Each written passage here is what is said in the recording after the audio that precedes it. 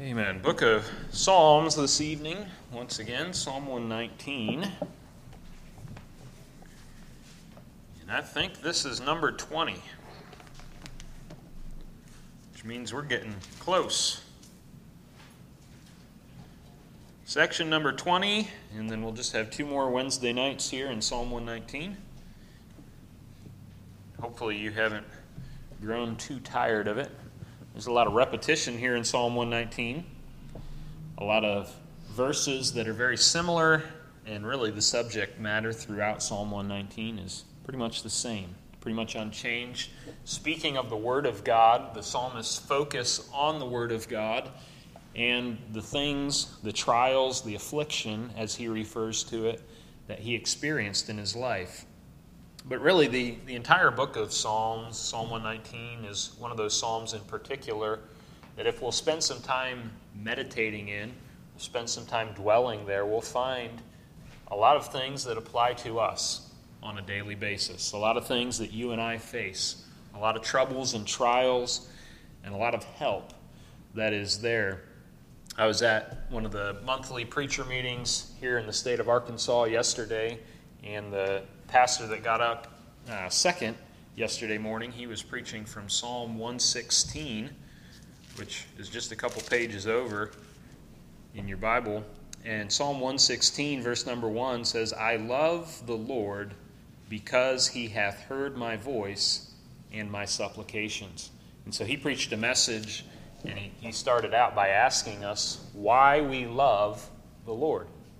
And Psalm 116 there, the psalmist goes on and explains why he loves God and talks about just the benefits and the blessings that God has brought to his life and what he will do in response. And that was a helpful message. It was a blessing to hear. But really all of the book of Psalms is full of passages like that speak to us right where we are. And this evening, this section that we're going to look at is no different. It speaks of a lot of topics, a lot of things that you and I, if we'll examine our own lives and try to make application, we'll find that we live a life very similar in a lot of ways to the psalmist here. Psalm 119, verse number 153, he says, "Consider mine affliction and deliver me, for I do not forget thy law. Plead my cause and deliver me, quicken me according to thy word. Salvation is far from the wicked, for they seek not thy statutes. Great are thy tender mercies, O Lord. Quicken me according to thy judgments. Many are my persecutors and mine enemies, yet do I not decline from thy testimonies.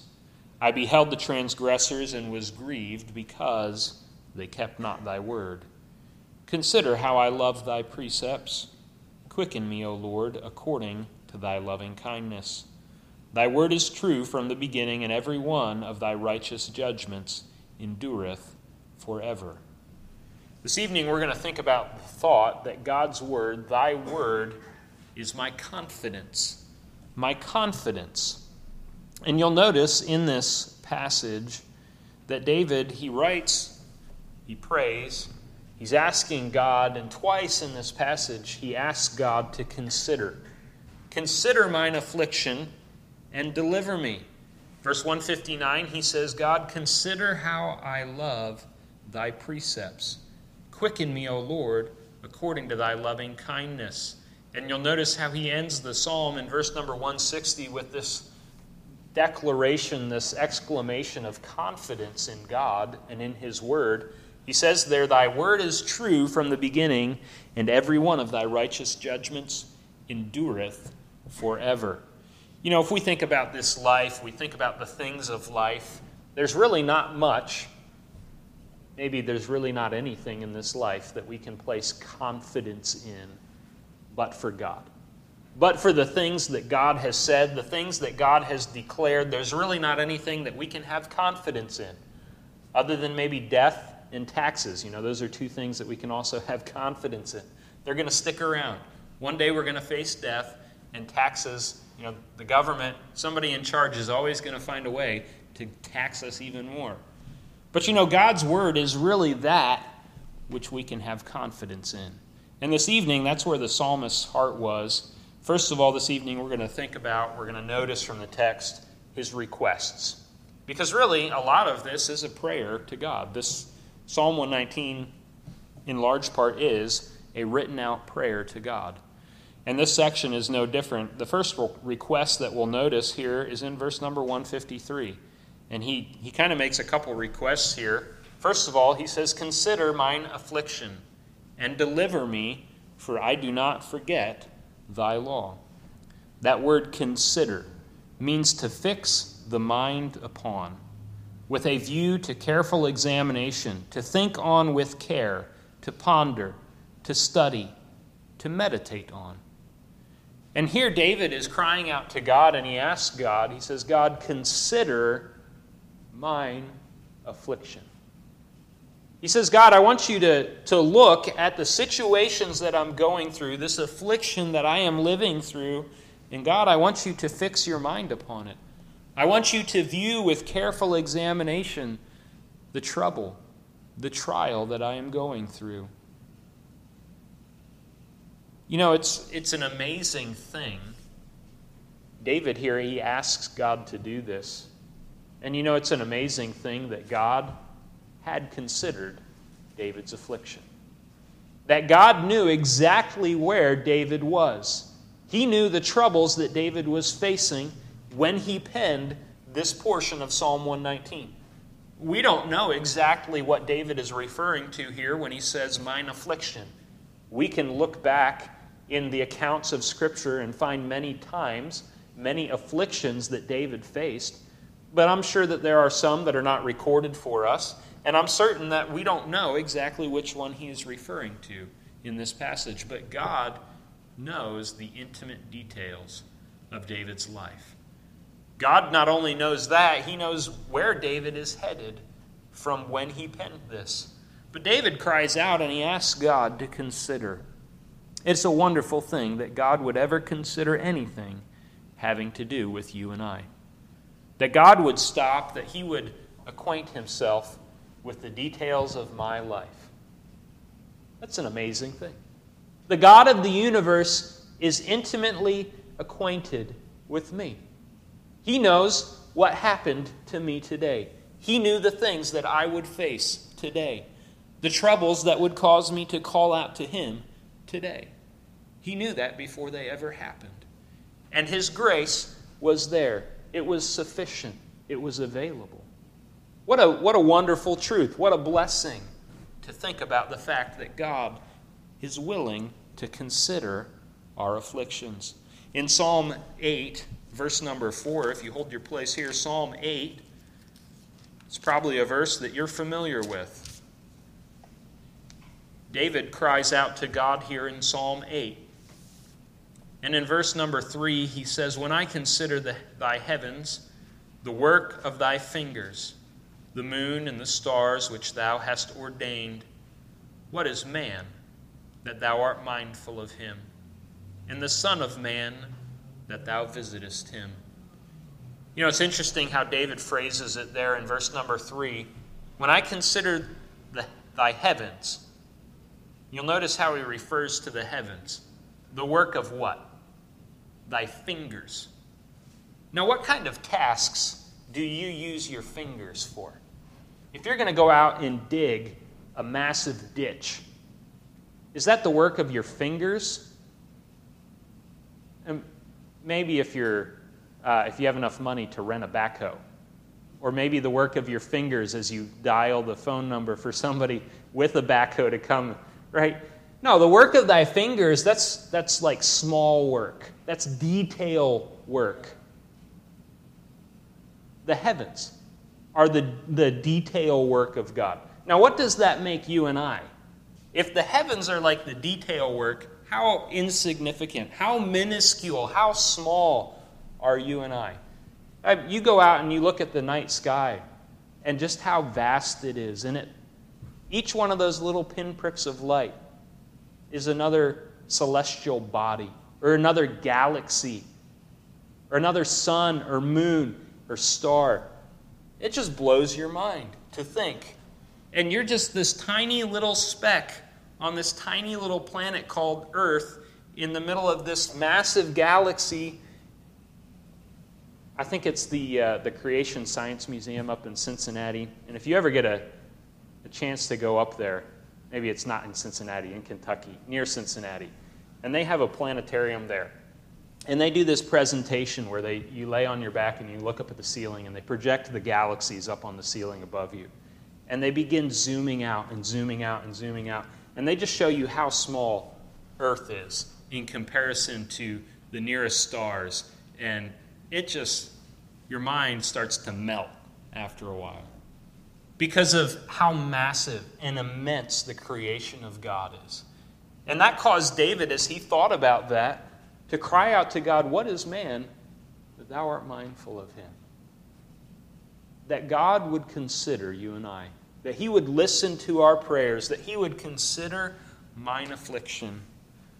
It's an amazing thought. David was confident that the affliction that he was under was not something that was due to his sin. You'll notice his request there in verse 153. He says, "Consider mine affliction and deliver me." He was asking for God to come and to scrutinize his life, to consider, to examine, to look, to see. He says, "God, deliver me." David knew that the affliction that he was under, it wasn't something that God was going to hold on his life, but he desired for God to come and deliver him. You'll notice why. Why do I say that? At the end of verse number 153, he says, "For I do not forget thy law." He points out to God, he says, "God, I've been righteous, I've been upright, I've been ordering my life according to your word. I haven't forgotten your law. God, consider mine affliction. It's unjust, it's uncalled for, it's unwarranted. God, consider it and deliver me, I pray." So we see his first request there, that God would consider his affliction and deliver him. But second of all, in verse number 154, he cries out to God again in a similar fashion. But this time he asks God, he says, "Plead my cause and deliver me. Quicken me according to thy word." You see, in the midst of his deep affliction, David cries out to the only one upon whom he can trust for help and deliverance. He asks God there, he says, "Plead my cause." He asks God to take up his case. He asks for God to become his advocate, to fight for him, if you will. He asks for God to step in and to handle things for him. "Plead my case and deliver me." Deliver me. Once again, as is so often spoken in Psalm 119, David again cries out, asking that God would quicken him. "Quicken me according to thy word." We've talked about this word quicken often. Quicken means to make alive, to revive, to cheer, to reinvigorate, to refresh by new supplies of comfort or grace. And in the middle of his affliction, in the middle of going through this trial and trouble, David finds himself dragging. He finds himself being worn down.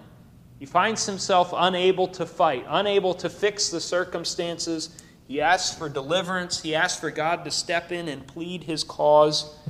And he asks for God to quicken him, to revive him, to cheer him, to reinvigorate him, to refresh him. And you'll notice how he asks God to do that.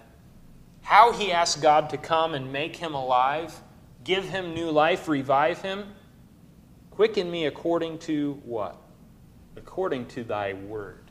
He asks for God to keep his promises. He asks for God to come in and according to his word, bring him new life. You know, you and I, we have the opportunity to be quickened, to be made alive by the word of God. The word become flesh. By Jesus Christ, you and I have the opportunity to have the word quicken us. But not only that, as Christians, you and I have the opportunity for God's word to quicken us. Just as David here asked for God to quicken him according to his word. So you and I, we can avail ourselves of the power of God's word. It's not a dead book. It's not a dry, dusty book that sits on the shelf like other books from thousands and thousands of years ago. No. It's alive. The Holy Spirit is well able to take God's word and to administer it to our hearts. You know, the book of Psalms is full of verses that can do just that. When, like David, you find yourself drugged down by the trials and troubles of life, and you cry out to God, you ask for deliverance, you ask Him to quicken you according to His word, God is faithful to bring promises. He's faithful to bring verses to our mind and to strengthen us, to quicken us, to make us alive. So we see David's second request there in verse number 154. But then we'll jump down to verse number 156 and see the third request that he makes here. In 156, he cries out to God and says, "Great are thy tender mercies, O Lord." And once again, he asks for quickening. Quicken me according, this time, to thy judgments. Quicken me according to thy judgments. Now, that's an interesting request. God, make me alive, strengthen me according to your judgments. Now, when I think of the judgments of God, the things that God judicially declares, that's kind of a scary thing to think about. And a scary thing to pray and to ask God, hey, God, quicken me according to thy judgments? Woo! You better make sure that that's what's going to happen. That you're in a place where if God judges, that it will be quickening and not the opposite of quickening. Right? Because if I stand before God, myself, in my own righteousness, in my own sin, my own heart laid bare, God quickens or God judges me, that's not a quickening event.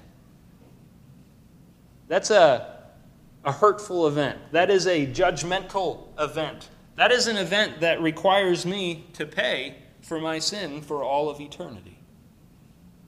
But you'll notice, he doesn't just ask God, God, just judge me. Quicken me according to thy judgments. But notice how he asks. The beginning of verse number 156, he points out, first of all, great are thy tender mercies, O Lord.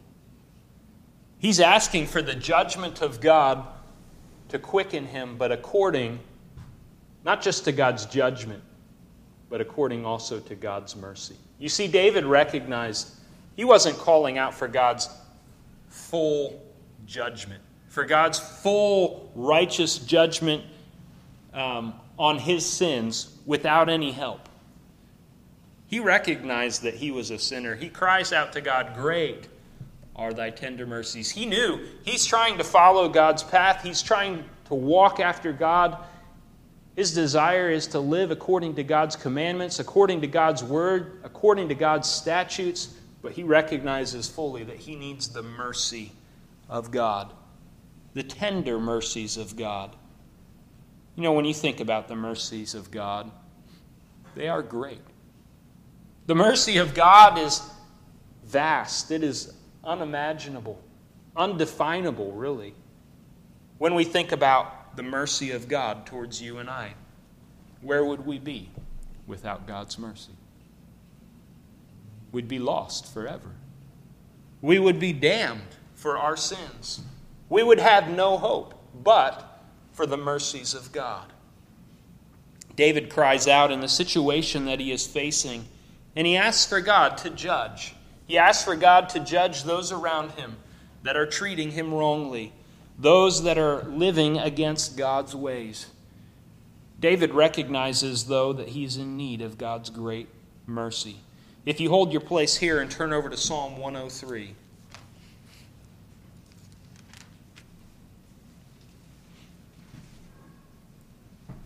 Psalm 103, verse number 8. Speaking of the mercy of God,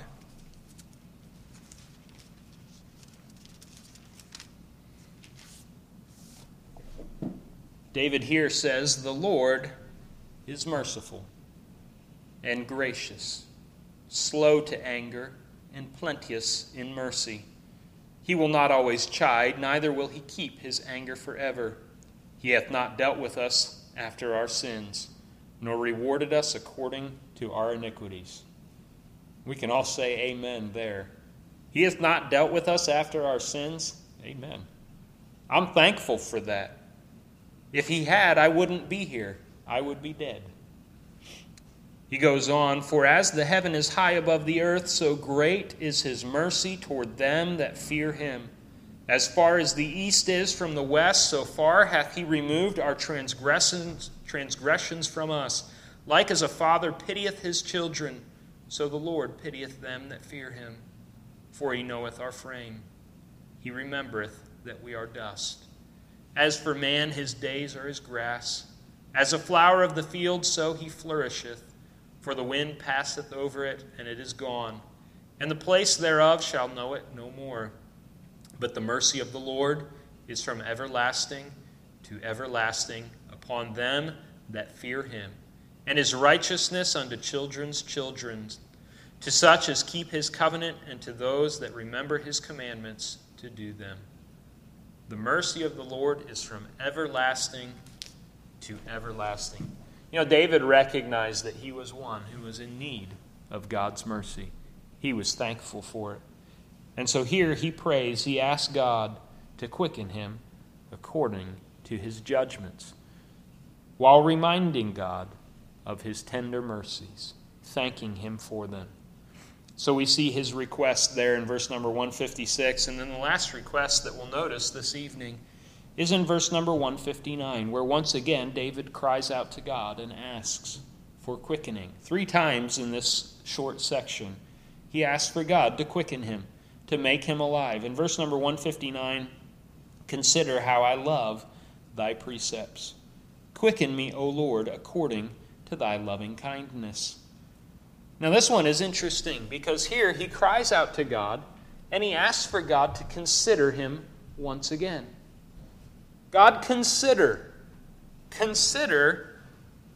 how I love thy precepts. Now, that's a tough prayer to pray. To really pray that to God in all honesty. God, consider how I love thy precepts. Now, does God know how David has been loving his precepts? Yeah. God knows more than David does about how much David loves his precepts.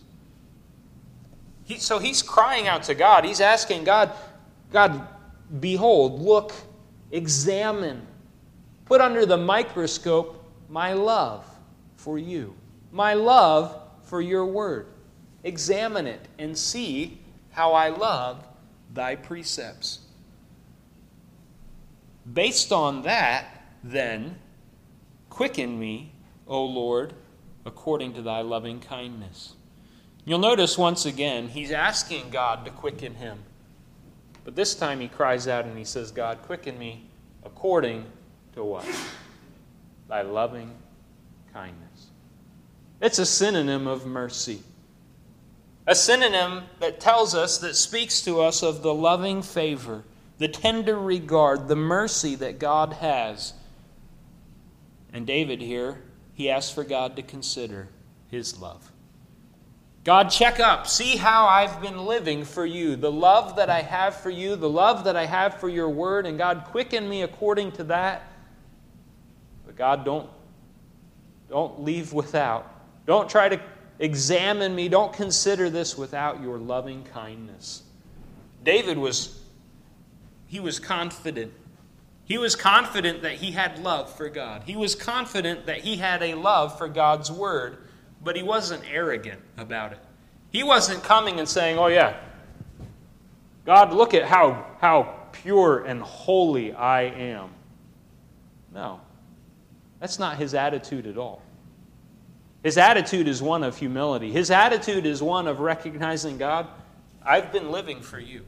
My desire, my love is after your precepts, but God, I need you to quicken me according to your loving kindness. I still need your mercy because as good as I might be, I still fail.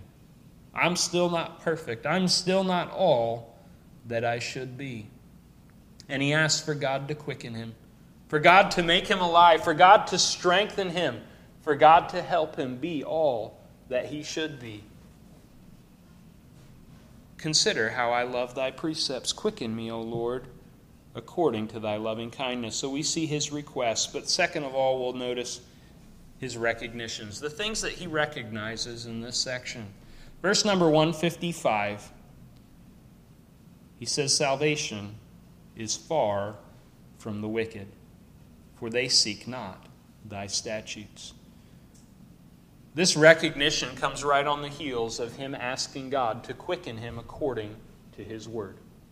You know, in a very real sense, you and I are dependent upon the word of God for our life. Jesus said it this way, man shall not live by bread alone, but by every word that proceedeth from the mouth of God. You see, if you're a Christian tonight, this is not optional. This is not something that is just, oh yeah, you know, I carry my Bible with me so that other people think, oh yeah, I'm a Christian. No. This is your necessary food. This is your spiritual sustenance. This is how you live. Without the Word of God, I mean, how often do you go without food, without meals? Me? Not very often. My stomach is very well regulated, and I can tell the time of day by the way that my stomach feels. My daughter is the same way. She comes by it honest. At noon, usually a little bit before noon, my stomach is telling me, hey, buddy, you better start getting some food ready because I'm about ready to eat here. And at 5 p.m., it's saying the same thing again. Rain or shine. Doesn't matter what I'm doing. But you know, God's Word, how many of us can say that about God's Word? Oh, you know, I went 4 or 5 hours without meditating on Scripture, and I just had a hunger for God's Word. Oh, that would be true of us. Oh, that we would recognize our need for God's Word. That we would pray like David, quicken me according to thy word, and recognize how much we need God's Word in our life. How much without God's Word we're weak, we're helpless, we're lifeless. On the heels of praying that to God, asking God to quicken according to His Word, in verse 155, he prays that prayer and recognizes that salvation is far from the wicked. It's far from the wicked, for they seek not thy statutes. You see, those that are wicked, those that they don't walk in the statutes of God, they want nothing to do with the ways of God, they've judged. They have looked at God's ways, and they have deemed God's ways, His statutes, as foolishness. They've said, I don't need to do that. And as in doing such, they've cut themselves off from the only source of salvation that they have. You know how foolish it is. How foolish to judge God's statutes as unworthy of our respect. And you know, as Christians, sometimes we can do this. In situations of life, we can know what we are supposed to do. We can know the commandments that God has given us, and we can make decisions, choices to live against the statutes of God. Certainly, there were times in David's life when he did such. But you know, when you do that, salvation is far from the wicked. Judging God's statutes as foolishness is just as foolish as someone being in an airplane that's plummeting to the ground, having a parachute offered to them and saying, no, I don't want to put it on. It's going to take too much time. It'll be too restrictive to put that parachute on. I'll just jump out of the airplane by myself and hope I make it. You say, well, what kind of person would do that? How dumb to do that. To jump out of the airplane and refuse a parachute and think that you'll be okay. But you know how foolish for someone to come to God's Word, to see His statutes and say, yeah, you know what? I'll do it my way. I'll just figure it out on my own. I think that I can make it work. I think I found a better way of living than what God says. No, salvation is far from the wicked. If you and I will have salvation. If you and I will have salvation for our souls, certainly. And if you and I will have salvation from a situation, no, we have to humble ourselves. We have to come back in line with God. We have to recognize that His statutes are the right way. that what he has prescribed, that which he has said, is the only way. Salvation is far from the wicked. David recognized that. And in recognizing that, he recognized how much he needed to keep God's statutes. He reminded himself, you know what? I better keep walking in God's statutes. Those wicked out there that have forsaken God's statutes, they're far from salvation. I don't want to be far from salvation.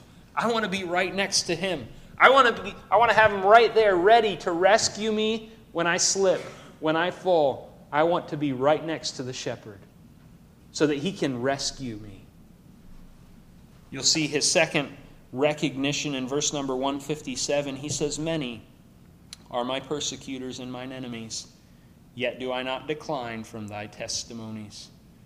You see, as he looked around, he noticed that he had many that persecuted him. That sounds like a rough situation. If I have one person that's persecuting me, one person that's, kind of sticking it to me, trying to come after me, saying negative things about me, that's kind of rough. That can get in your head. David here says, "Many are my persecutors." That doesn't sound like a fun way to live, a nice way to live. He had many that were his enemies. In this situation, many people, what they'll do, if there's a crowd of people following after them and kind of persecuting, attacking them, what do people try to do? Oh, they might try to appease. They might try to say, well, you know what? What are they attacking David for? For following after God, for going in God's way, for doing things God's way. If people are attacking you for that, you might be tempted to give in and say, you know what? Well, I'll back off a little bit. I'll do things more their way. I won't be so brash about it. I won't be so loud about following after God. But you'll notice that's not David's attitude in this at all. He didn't want to blend in. He didn't say, you know what, let me kind of ratchet things down. Maybe let me appease this crowd so they don't persecute me so much. No, he says, "Yet do I not decline from thy testimonies." He says, you know what, I'm not going to back off one little bit. I'm not going to decline at all. If you were to make a graph of what I've been doing, how I've been following after God, I'm not going to let it drop one little bit. I'm not going to decline. I'm going to keep it steady. I'm going to keep following after you. And by doing that, he was guaranteeing that he would continue to have persecution. Guaranteeing that his enemies would still be there. But his focus was not on that. His focus was upon God. His focus was on following God. He would take the literal high road, not in an air of pride, but because he knew it to be the right and the only way to follow. You'll notice, why does he do this? Why does he continue? Why does he say, I will not decline? Because of the next thing that he recognized. In verse 158, he says, I beheld the transgressors and was grieved because they kept not thy word. See, as David thought about this, he stopped and he looked. He beheld the transgressors. He pondered. He thought about the end of those that transgress God's word. He thought about the end of those who want nothing to do with God's ways. As he's already mentioned in the passage, he thought about the fact that salvation is far from the wicked. And as he beheld the transgressors, he was grieved because they kept not God's word. It grieved his heart that they wouldn't keep God's word. Now you ask, why would it grieve David's heart?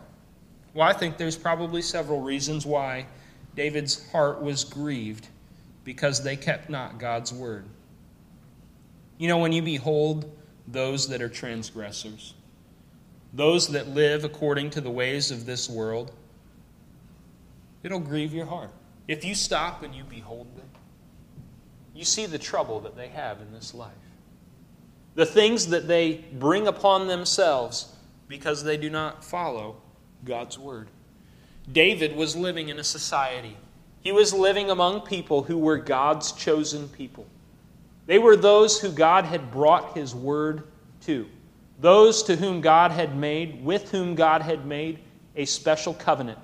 A covenant that said, if you keep these commandments that I have given to you, I will bless you in ways that you cannot even imagine. I mean, you read through the promises that God gave to the children of Israel. If they would but keep his commandments, wow. He literally promised to make them overabundantly wealthy, to make their life so amazing here on this earth, to bless them above and beyond measure if they would just walk according to the ways that he had prescribed to them. Did they? Largely, no. For brief periods of time, as different kings took rule, yeah, they did. And you know what? Every single time, God was faithful to his promise. God blessed them far and beyond what they deserved each of those times. But as David looked at those around him, as he looked at the nation, as he looked at those in leadership maybe, you think about Saul, he was grieved. He was grieved as he thought of the ruin in their lives. The ruin in the lives of the nation. You know, certainly David as a sinner, he could look at his own life and be grieved.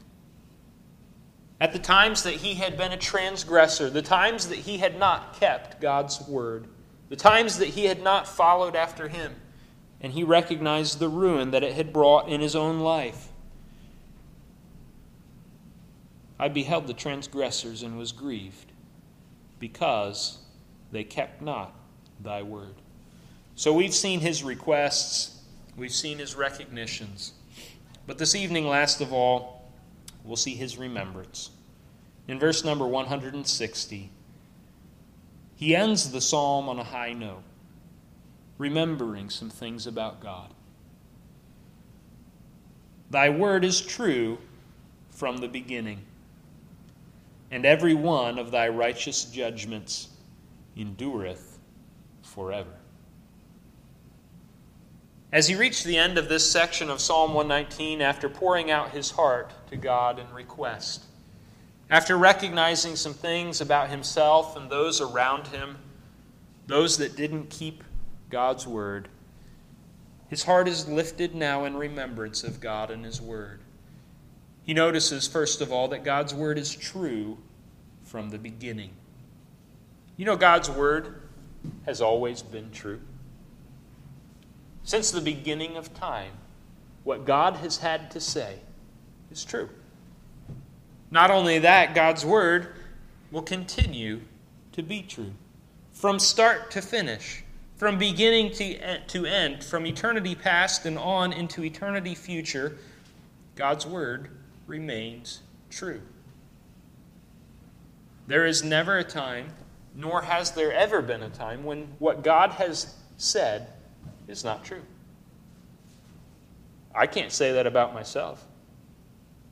That my words are true from the beginning. Sorry, they're not.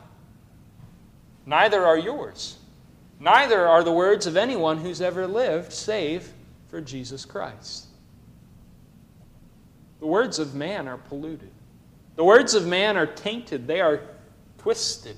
You know, even when we try to be honest, when we try to be forthright, sometimes we just mess up the facts.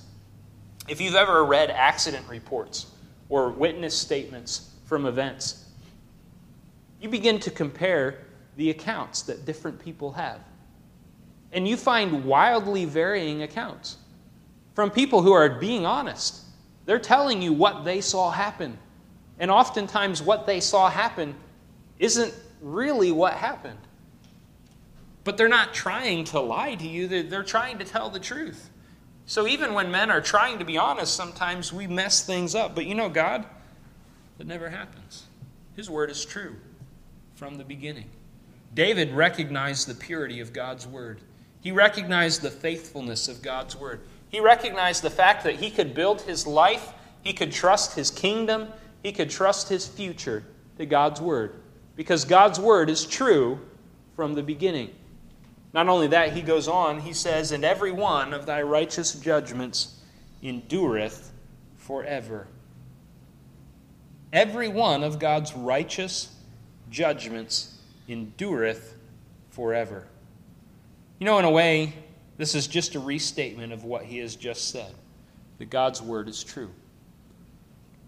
But he kind of expounds on it a little bit. He refers to God's judgments, the things that God has declared, his judicial declarations. He declares to them, or he talks about them, declares them as righteous. They're holy. They're sinless. The things that God judges are pure. They are righteous. Not only that, his righteous judgments endureth forever. Endureth. Endureth is an interesting word. To endure means to suffer through, to carry on, to continue. You think about someone who enters an endurance event, an endurance athlete, and you think of something like a marathon or an ultra marathon. There are people, crazy people, out there who will go and who will run a 200-mile race through the mountains. Not on like a nice flat track or something. No, they do it through the mountains, up and down, 200 miles. That's crazy. That takes some serious endurance. I don't have that kind of endurance. But even those endurance athletes, they reach an end. They reach a point where their endurance runs out. And the judgments of mankind, the judgments even of a nation, they endure for a small period of time. Nations rise and fall. All of the great empires of this world, they've had judicial systems. They have made judgments, but largely many of them are gone. Many of them have passed away. You think of the Roman Empire that was so powerful in Jesus' day. They're not here anymore. They're gone. They were wiped out, largely due to their own sin and infighting. But they're gone. The judgments that they declared that at one day seemed so big and powerful and heavy, weighty, they're gone. And the same is true if this world endures, if God tarries his coming for any length of time, America will one day fail, will one day disappear. You can begin to see the large cracks in the foundation, even today. The judgments of America are beginning to decay. They are beginning to fade away. The things that America says are largely becoming irrelevant on the world stage. But God's judgments, they're righteous. And every one of them endureth forever. It endures now, and it endureth. It continues on and on and on and on into eternity forever. You and I this evening, we can have confidence in God's word. You want to know how you ought to live your life? How you ought to order your steps? You want to know the things that you ought to do on a daily basis, the things that you should do and shouldn't do? You want to know where you can lay up treasure that's going to last forever? You want to know how to raise a family? You want to know how to have good relationships? You want to know how to bring honor and glory to God? You want to fill in the blank. God's word has the answers that you need. And not only that, God's word has the right answers. It has the answers that may not be popular in the self-help section of your local bookstore. They may not be the answers that you'll get from some self-help guru who's going to give you the latest wisdom on how to fix your problems. But you know what? They are time-tested truths. They're righteous. They endure forever. David had confidence in the Word of God. He looked at those around him. He had confidence that God's Word was where it was at. that he would order his life according to God's word. He would live according to God's statutes. He would not forget God's law. He would receive the quickening that he needed from God's word. He would receive the quickening that he needed from God's judgments. He would receive the quickening that he needed because God is a merciful God, full of loving kindness. And you and I this evening, we can have confidence in God's word, just like David. We can base our lives and our eternities on God's word, just like David. And we can come away in confidence and say, as David did at the end of this section, thy word is true from the beginning. Every one of thy righteous judgments endureth forever. You know, don't be fooled by this world. Don't waste your time putting confidence in the things of this life. Don't get caught up in this world's systems, in this world's attitudes, in this world's values, but rather come to God's word and place your confidence in him. Place your confidence in what he has said. And you will find, if you do, if you live according to his word, in eternity, you will be ever grateful. God's word is worthy of our confidence.